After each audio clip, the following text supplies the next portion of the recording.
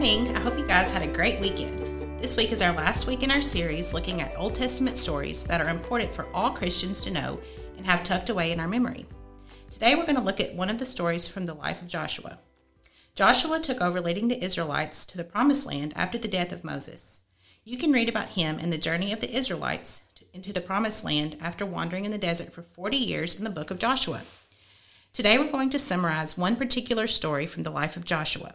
Today we are going to talk about when God made the walls of the city of Jericho fall so the Israelites could overtake the city that God promised them.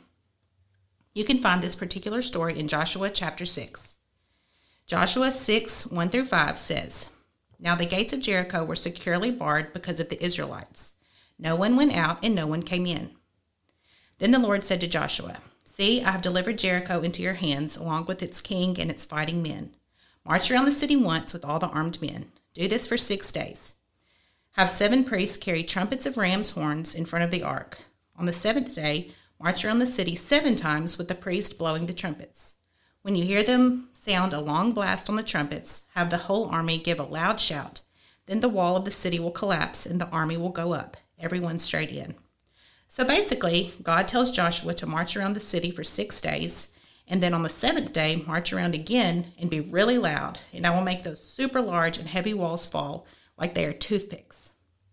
Can you imagine that? Do you think you would believe God if he told you to do that? Would you feel foolish marching around a city with a giant, strong walls, hoping your marching would make them fall? The thing is, Joshua had already seen God do amazing things. He had already seen God perform impossible miracles. So for Joshua, hearing this didn't cause him to doubt.